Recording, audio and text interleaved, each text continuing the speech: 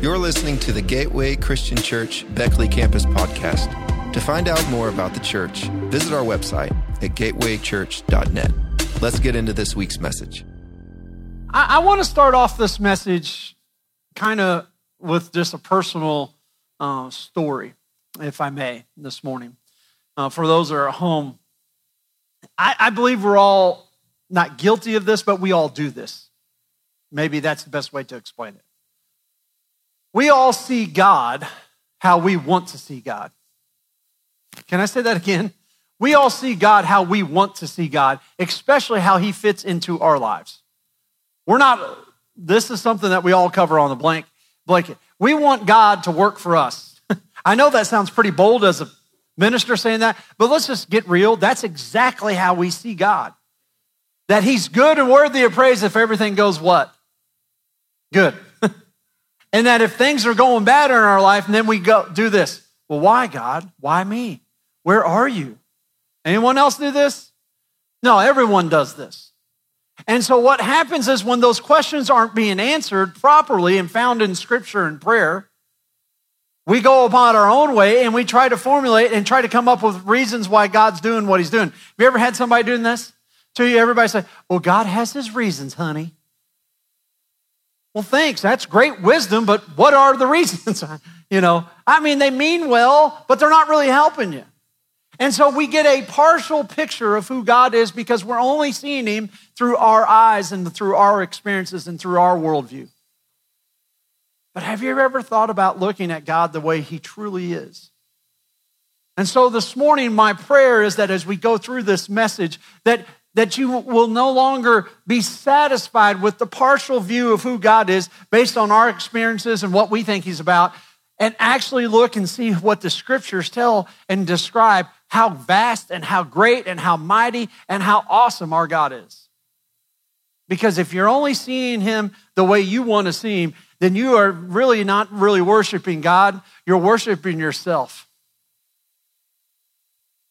And I believe that's an important thing for us to consider this morning. We started this sermon series, Faith with Doubt. And we made some introductory statements last week. Like, number one, it's normal to have questions in your faith. We all agree with that, right? It's normal for us to have questions in our faith. We just don't and won't know everything, for all you know-it-alls out there. All right? You just won't, and you just are not going to know everything. We live with the mystery of evil. We live with pain and suffering. Even the love of God that would send his own son to the cross that we celebrate each Sunday morning in communion, it's still hard to wrap our brains around that. That's why the Apostle Paul said in 2 Corinthians 5:7, we live by faith and not by sight. The Bible says that some things are revealed to us, but God has kept secret things to himself. Deuteronomy 29:29. The Apostle Paul also said in 1 Corinthians 13:12, for now we only see a reflection as in a mirror, then we'll see face to face. Now we know in part, then I shall fully know, even as I'm fully known. As hard as we search the Scriptures, there's still going to be some things that are going to be hard for us. If I may, I think we're all going to walk around with a mark on our forehead. Not the mark of the beast, but a red mark, like that. We're going to be doing that a lot in heaven. That's what you meant by that. You understand what I'm saying? That hurt. You shouldn't hit yourself that hard while you're trying to preach. Woo, down goes Russ. That's bad when you're getting to the point that right there is about ready to take you out. But I do believe we're going to walk around with a red mark on our forehead. Is one developing? It feels a little like it's coming. Last week we said it is the confidence of our faith to explain what we know. We have confidence and say, hey, I know this about God. And it's the humility of our faith to say that there are things that we just don't know. And so it's normal to have questions about our faith. Also, last week we made this statement. You can only doubt what you believe. I hope that was an important statement for you all. Because doubt only exists if there's already the presence of belief. Right? So when an atheist says they don't believe in anything, guess what they believe in? That statement. that they truly are saying, I don't believe in any God, I don't believe in anything. Well, you're believing in that statement. So you can only have doubt if there's some system of belief already. That we should be encouraged when we have doubt because we know that God is still working on us. But we need to search out and try to find the answers. That's the incredible time that people are called apologists in our world today. Not to say that we're sorry for everything, but we are making it a defense for why we believe what we believe. 1 Peter 3:15 says this, always be prepared to give an answer to everyone to ask you to give the reason for the hope that you have. That's a powerful passage of Scripture. It says, always be prepared to give an answer to everyone who asks for the reason for the hope that you have. And, in this field of Christian apologetics, it's not us going around and saying, oh, we're sorry for everything that has ever went wrong with Christianity. That's not what apologetics is. Apologetics is the study of giving a defense for why we believe what we believe. Come on in, Marty. We're just glad to see you today, buddy. Marty's here, everybody. Your family's sitting right there, so go on up there. Oh, yeah. Oh, he chose the Pac-Man. He chose the Pac-Man. Wow. All right. Have fun tonight. But anyways, what I'm trying to say is apologetics is not for us to apologize for everything that's ever happened wrong in Christianity. It's for us to give the reason why we believe what we believe. It's studying in the areas of philosophy and history, and it's studying in the way of science of how we can explain God through all these things. I think a lot of times when it comes to the idea of science that we think we need to separate our scientific views from the biblical views. That's not true at all. Where do you think we got the knowledge to understand scientific things? It all comes from one source. Where do you think we got the knowledge to be able to understand psychology? It all comes from one source. And that's what we're trying to say is that you can study both and still be a Christ follower and actually have answers to the most important questions that people are asking. And thirdly, we made this statement that doubt is not the same as unbelief. Remember, we explained the difference. Doubt is having questions about what you believe is true. Unbelief is the refusal to believe what you know is true, right? So if we all lick our fingers and go stick them in that light socket, that would be the most exciting day at church ever, right? But we know that there's something that should happen to us if we did that, right? There's a reason we don't do that. There's a reason you don't let your children take their little hands and turn the stove all the way up and leave the burner on. Because you know certain things to be true, right? That's going to harm them. Doubt is a struggle that we have as believers. It's going to be a struggle. The cure for this and the root causes, but unbelief is a condition that is in the heart of unbelievers. You can choose not to believe in God. Do you realize that? People can do that. And and the only change of that condition is a heart change. And that comes through, as the Bible says in Romans 10:17, faith comes by hearing and hearing the word of God. That only through the power and the word of God and the work of the Holy Spirit working in conjunction with the word of God is going to change the unbelief that people will have. Do you believe that? So that's God's part. But if we have doubt and have questions, we should understand that that is normal. Now, we need to understand which condition we're in. Don't expect to make a lot of spiritual ground with an unbeliever until he or she is converted to Christ. I mean, that's just something you have to understand. I got friends who believe differently than I believe. And I think it's important for Christians to have those. I really do. If you're just hanging out with people who are just like you, then we're not fulfilling the mission that Jesus Christ gave us. Because we are to go into all the world and to preach the gospel at all times and to help people come to know Jesus. It is almost, you remember that Penn and Teller video that we showed several months ago? Do you remember, was it Penn or Teller? Which one was the glasses? I don't know. Anyways, do you remember what he said? If Christians really believe what the Bible says is going to happen, then the Christians must really hate me as an unbeliever by not sharing their faith with me. I believe that, friends. If we're not sharing what we think is the most important thing, that we have forgiveness of sins and the promise of eternal life through Jesus Christ, and we're not sharing that with people who don't believe that, then we don't love those people who don't believe that. We, in turn, really, truly hate them. Because how could you say you love someone and knowing that if they don't accept Jesus Christ, they're going to spend eternity in hell? So think about that. So in this series, Faith with Doubt, it's getting behind the doubt and helping them come through with the questions. In Deuteronomy chapter 8, we talked about last week, we saw that affluence can cause us to forget God. Success, easy living, whatever else you want to call it, can give us a muddled memory, that we fail to forget who God is. Moses warns his people of this in Deuteronomy chapter 8 before they go into the promised land. Don't forget what the Lord did for you while you were walking in the land of the desert. And so that we were to cultivate an attitude of gratitude. How many of you all hopefully went out this week and truly thanked someone and gave them praise or thank God for some situation in your life, whether it's your job or your career, your family? We need to create an attitude of gratitude, and then that way we don't forget what God has done for us. And this morning, we're transitioning over to another important term, and I kind of gave it early away, but it's a partial picture of God. And you can just go ahead and turn in your Bibles to Isaiah 40. We'll get there in a few minutes. But what do we mean by a partial picture of God? I don't know. Did those pictures come through? Are they on the sermon? Let's show some of those pictures. Anybody know what that is? Anybody afraid to guess? Someone said mushrooms. We'll see. Show the next one. Anybody know what this one is? So you saw mushrooms. You see? Anybody see that? You didn't know what that was, did you? Inside of a... Man, those are the good ones too.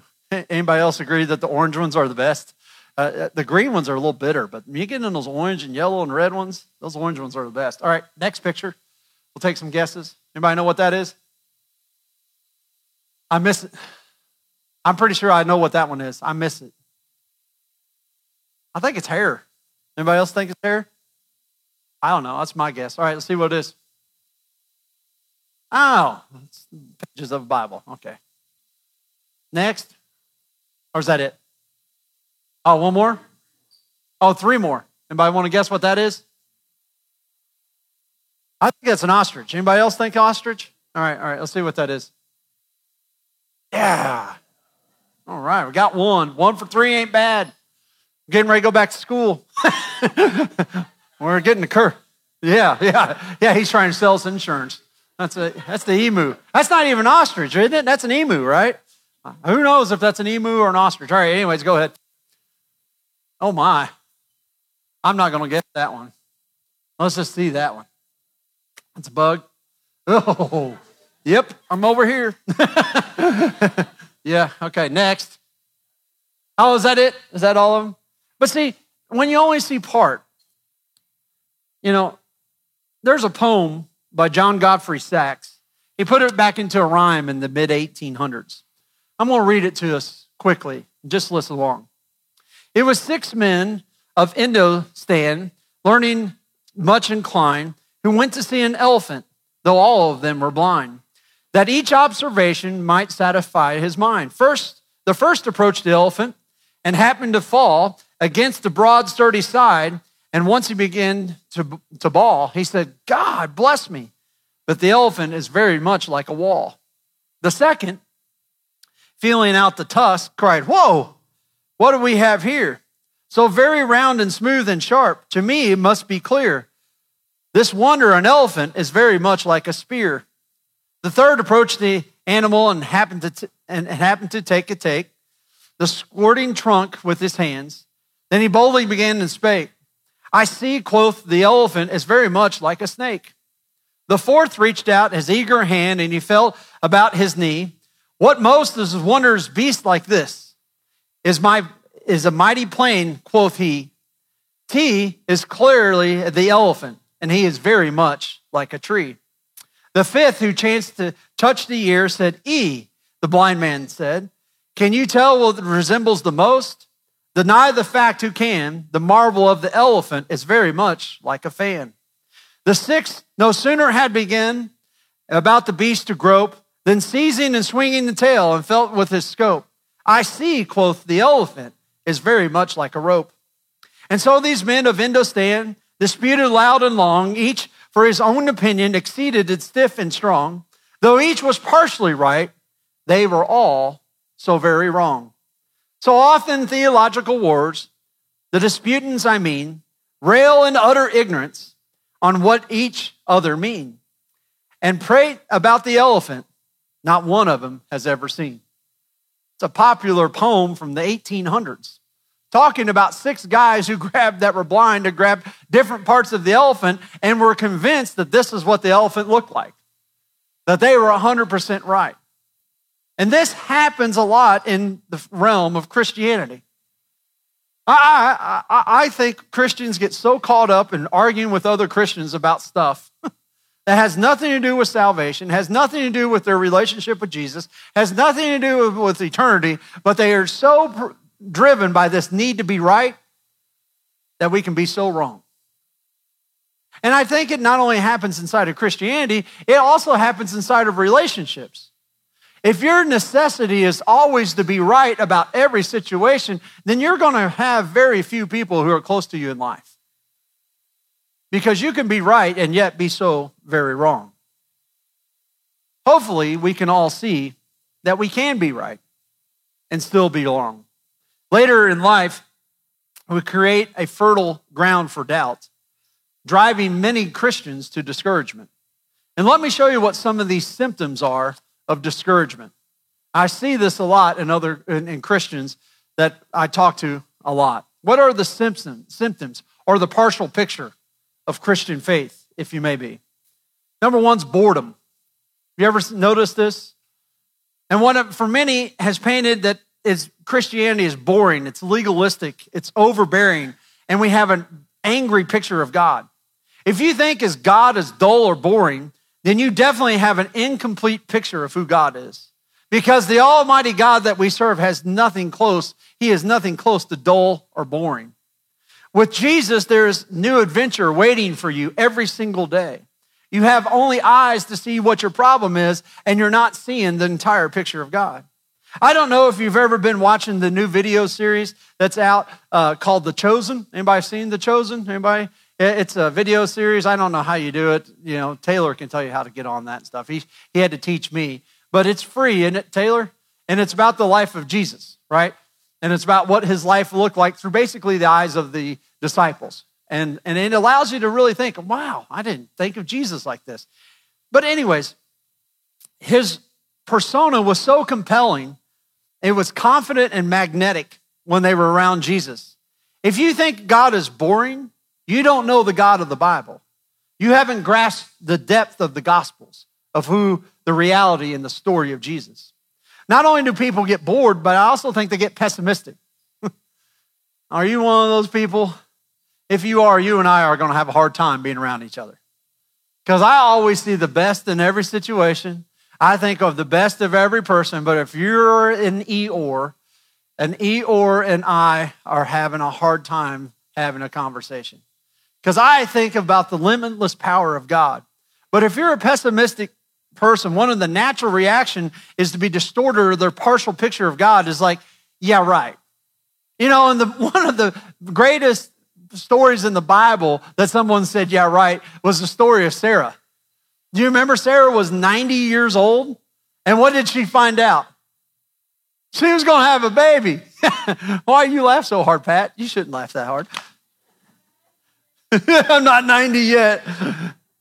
Hang in there, Pat. But you remember the story of Sarah when she found out she was going to have a baby? What did she do? She laughed. Like, are you kidding me? We sometimes do this when we don't want to hear the truth of God. Can I say that again? We kind of get pessimistic. If you hear that God loves you or that the Holy Spirit will help you in your battle, you may have some pessimism about that. You might say, yeah, right, I've been in this battle for years with no relief. God can't help me out of my addiction or my fear or my trouble, etc. Listen, if you're pessimistic about who God is and what he can't do, you definitely don't have the complete picture of God. because nothing is impossible for our God. Thirdly, it's not only boredom or pessimism, antagonism. These are the people who once were active believers, who have gone through a certain tragedy or adversity in their lives and have become hostile towards God. They have grown bitter, not better, about their problems. It's not that they have stopped believing in God, they just hate the God they used to believe in. That's true. I've seen people just like this. They're antagonistic toward him because he allowed them to go through such pain and adversity. You may find so-called atheists are really just angry believers. That's true. Who need an understanding and healing in their life. If you've met someone in this condition about God, they will describe the God they hate. And they will show them, you must show them the God that loves them. So understand these symptoms are not a problem with God for who he truly is, but they are a partial picture of who God that we create him to be. It's our problem with our perception of God. Does that make sense? It's how we're seeing God. So let me ask, how do these symptoms develop in us? And we're going to look through the Bible this morning, and you're going to see how they come about. Number one, we only see God from our own experience. You know, have you heard the phrase, well, you walk in my shoes and then tell me what you would do? You ever had somebody have that conversation with you? You go ahead and just walk in my shoes, and then you tell me how you would do it. But we are truly only limited to be able to walk through our life in our own shoes. And for me, that's got problems with people's feet, I'm kind of okay with that. You know, I don't want to borrow your shoes. I don't want to borrow your sandals. I don't want to see your feet. Does that make sense? So, but I really believe that this is what we kind of see. It's people will say, well, you don't know anything until you walk into what I've walked through. If we allow our own experience to be the only view that we have of God, we are just like the blind men with the elephant, because we're only seeing God through what we experience. Why is this? Because our experience of life is an experience of life in a fallen world. Let me say that again. If you're only seeing God through what you experience, then you're only seeing God through the fallenness of this world, because this world is not how God designed it. This world is messed up. And if we live in this sinful, fallen, sinful world, then we're at war with the God that we have made. This world has been ravaged by sin and the evil powers, and you and I are living right in the smack dab middle of it. We're in the muck as much as you can be in the muck. This is not how God designed things. We bear scars of betrayal, abuse, addictions, and even our own failures. We all have scars right here. Here's one right here. You know what that scar is from on my life? That scar is when I took the kids go-kart racing to French Lick, Indiana. And they were the fast go-karts that you had to wear a helmet and a neck brace. Now, remember, these were when they were little. And we may have fudged their age by about 6 years. So we get out there by about 6, just 6. It's not a biblical number, so I think God was all right with it. It's not like it was 7 or 3. But anyways, so we're out there driving, and we come into the pits, and Eli doesn't really apply the brake pressure as much as he should, and just jacks everybody up, all right, including Dad. And I'm like, kind of dazed and confused, like I hit my head. Is it still red up here? Like I did in the first. So I'm a little bit like that. And so I get up to get my big body, out of the go-kart. And when I do, I slice my wrist right there. And it looks like I've tried to take my own life. I mean, seriously, it's squirting. People are going nuts. They're like, get him down, go to the hospital. You're going to die. All right. But we all bear scars. They're right here on me. And these scars have affected the way that we see God. Fred, let me borrow your glasses for a second. I'll give them right back. Thank you. I won't break them. I think your head's about the size of mine. How many of y'all have to wear these? All right. When you put these on, whoa, Fred, you got issues. All right. Hang on a second. I got to hold on. when you put these on, you're seeing the world differently, aren't you? And I think a lot of us do that with our problems, our scars, our issues. Wow, Fred. And we do. And guess what? When we see the world that way, guess how we also see God? Can I be honest with you? One of the hardest concepts for me to understand about God when I was first just thinking about and contemplating having a relationship with him through Jesus Christ, can we be real? Was the idea of a loving father.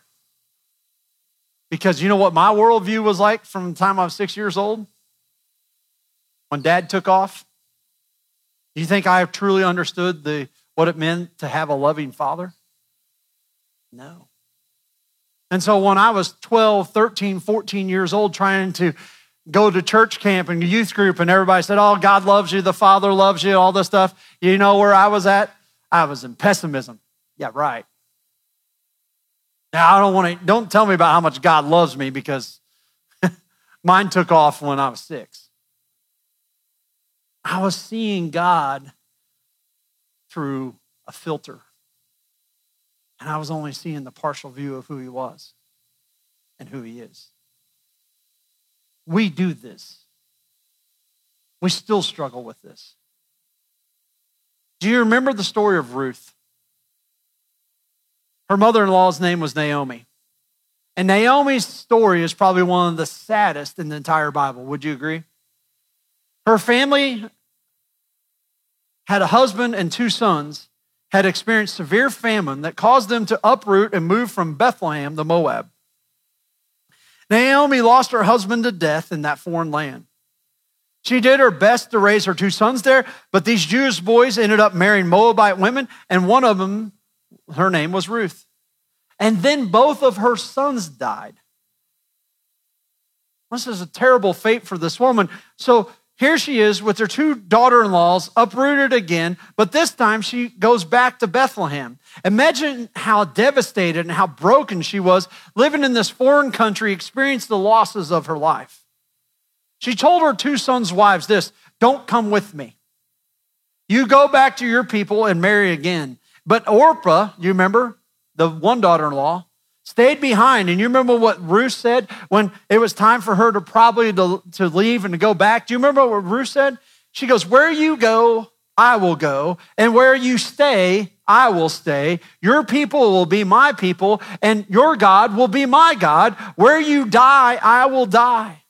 But listen what Naomi said to Ruth. It is more bitter for me than it is for you, because the Lord's hand has turned against me. Ruth 1:13. And when they got to Bethlehem, the people said, can this be Naomi? She was older. Life had taken its toll. She was weathered. She was worn. She was looking pretty rough, probably. And she answered the people, she said, don't call me Naomi anymore. Call me Mara, which is the Hebrew word for what? Bitter. This woman was bitter because the Almighty God has made my life very bitter. How was she seeing God? She was very bitter. She wasn't in the right view of who God is. Could you really blame her? You lose your husband, you bury both your sons. That's going to affect you. Notice what she says, I went away full, but the Lord has brought me back empty. Why call me Naomi anymore? The Lord has afflicted me. The Almighty has brought misfortune upon me. This is in Ruth chapter 1, verses 20 and 21. Naomi only had a partial picture of what God was going to do. Look at this tragedy in my life. God must hate me. She was drawing her own images of God from her own experience. And from her own experience, God was not a very good God. In fact, he seemed like he was almost unloving to her. And I'm afraid there's a lot of people in the very same partial picture of God. And you might be sitting in that seat today. So not only do we see the partial picture from our own experience that we see in Scripture, but we also see through God through the only lens that we can think of, and that's religion. Remember why I told you to turn to Isaiah 40? Listen to what Isaiah 40 verses 18 and 19 say this morning. With whom then will you compare God? To what image will you liken him? For an idol, a metalwork cast it, and a goldsmith overlays the gold and fashions silver chains for it. Isaiah is talking about here the idea of idolatry and religious worship. An idol was something tangible, something that you could grasp hold of that represented God. Many of them throughout history have been made with gold and silver. In verse 20, he says, a person too poor to present such an offering selects wood that will not rot. They look for a skilled worker to set up an idol that will not be toppled. So if you can't afford gold or silver, you should at least make your image of God out of some wood. What Isaiah is saying here is that people make an image that represents God to them. And over time, that image doesn't only represent God, it becomes God. That's what religion does. It replaces God in what he desires in a relationship, and it allows us to put something in his place that becomes God for us. Exodus 20, verse 4, you shall not make for yourself an image or a form of anything in the heaven above and the earth, beneath the waters below. It's the second commandment in the Big Ten. Isaiah lived in a culture with many gods and goddesses. There was fertility cults. There was a god named Moloch. There was worship of a god called Baal, the worship of a female deity called Asherah. We live in a culture today, you may not say, well, we don't see all these idols in our culture. Are you kidding me? We live, may not be graven imagery, but we believe in these things called postmodernism. You know what postmodernism says? It rejects the idea of absolute truths. It rejects all idea that there can be an absolute truth for every situation. And you know why that's a problem for Christianity and why it should be concerning to you? Because we believe in the God who is the absolute source of what? All truth. So when God says something in his word, he means it not only for me and my experiences, he means it for everyone and their experiences. You know, it's like this. You know, somebody going through something and they put it on Facebook and they write this scripture and say, oh, that scripture was just for me. I'm glad it helped them, but I'd like to be able to tell them, guess what? It was meant for all of us. It's not just for what you're going through and what you're dealing with. That scripture is the same for all people, all times, all circumstances, all experiences. It's meant for all things and all situations for all times. And whether you believe it and whether you got a blessing from it or not, it's still the word of God. And that's what is so scary in our society today because we don't believe in absolutes anymore. We're even afraid as Christians to point out absolute things that are pointed in the scripture because we're called what? Racist. We're called, bigots. We're called people who are just all into everybody else and that we are not inclusive enough. Friends, let me tell you something. God means what he says. He means exactly for you what he means for your neighbor. And if God calls something right, it's right. If God calls something wrong, it's wrong. And your experience really means about this much if it's right or wrong. But we can't do that because now we're not being loving. In the Garden of Eden, Satan tried to paint God to Eve as a God that was mean. He tried to say that he was vindictive. God tried to paint a picture to Eve that he wanted to hold her back. He wasn't a provider, but a prohibitor. That's where a lot of people think God is. And he knew he couldn't paint that partial picture of God. That would be easier for her to walk away from that partial picture of God than if she truly understood how big and how loving and how great God is. That's what the devil does. He takes your experiences, my experiences, and he tries to fit God in this box. And we all have our God box. You have it. sitting at your house. You've got God in a box at your house. And when you need him, you open up the box, you say your little prayer, you read your scripture, and then you put God back in that box and you go about your daily life. Friends, this is nothing new. We have to fight the fallenness of our creation, the fallenness of ourselves, to say that we just can't only see a partial picture of the God.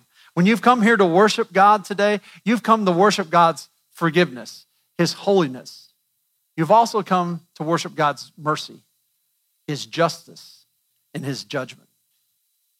That's all of God.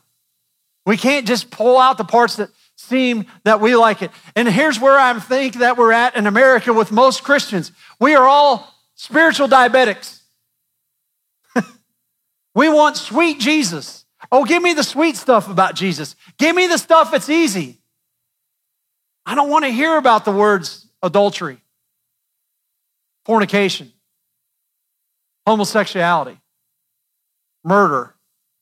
I don't want to hear about what God has to say about that. I just want the stuff where he just forgives me. We turned God into the grandfather in the sky, that all he hands out is like, here, sweet children, come and get some candy from Pawpaw. That's not the full picture of who God is. Because when Jesus Christ comes back again, he came the first time as a suffering servant. He's coming back as a roaring lion and a judge to judge the entire world. That's the truth. That's the full picture of who God is. And back in the day, the preachers used to preach on heaven and hell. They used to pound it from the pulpit. And many people came to know God because they were scared to death to go to hell. But now today, if we even mention the word hell, well, we're being judgy. How are we being Christians? Friends, we are no different than the blind man touching the elephant.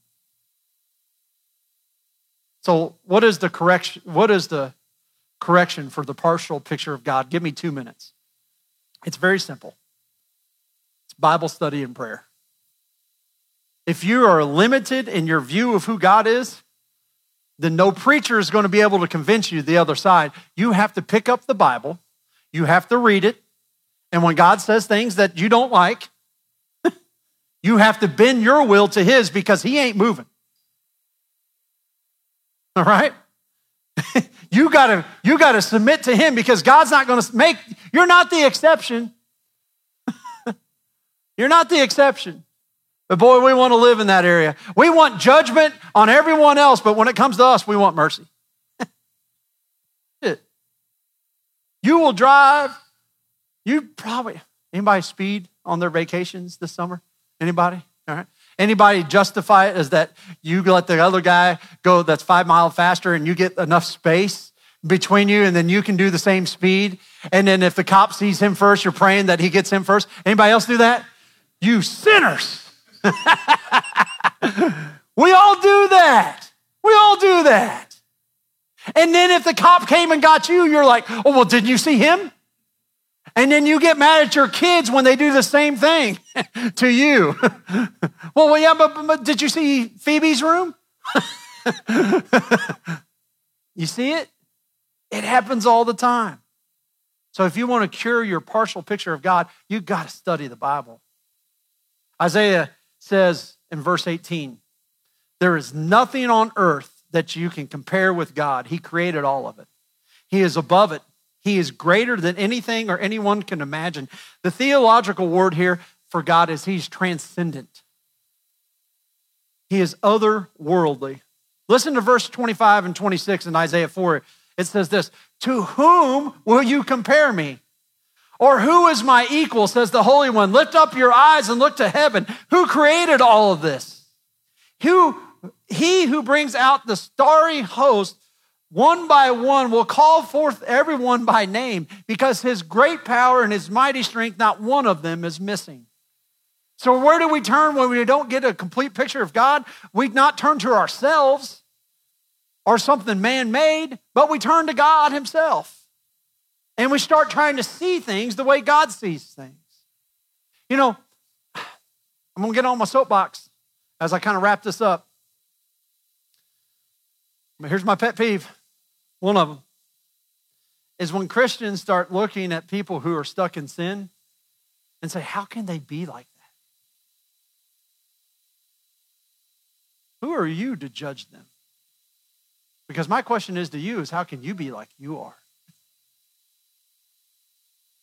The same God that saved you is the same God that has the power to save whatever someone's dealing with, right? Amen?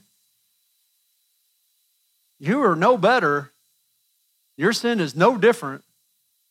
May not be as public. It may not be as destructive. But your little white lie, your little, well, I'm not one to gossip, but everything you're going to say after that but is what? So you remember my favorite sermon title? How big is your butt, right? That's the best sermon title that God's ever given any person. That's my favorite sermon to preach. But I'm serious. We just kind of look right past those things.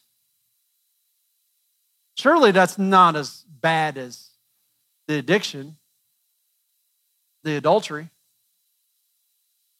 the drug use. We have a partial picture of God. You want to know how much he loves you? He was willing to go to the cross and die for you. Can this morning, as I wrap this up, Taylor and Karen can come on up.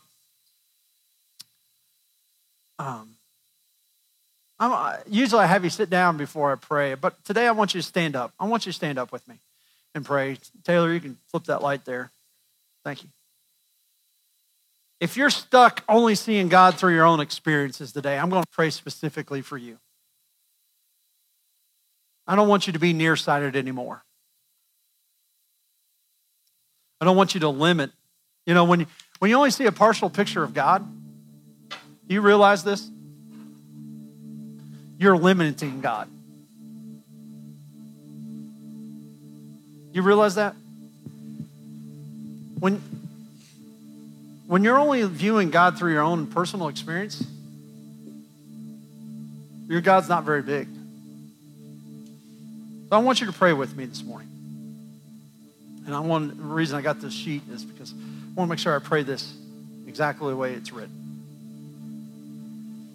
Dear God,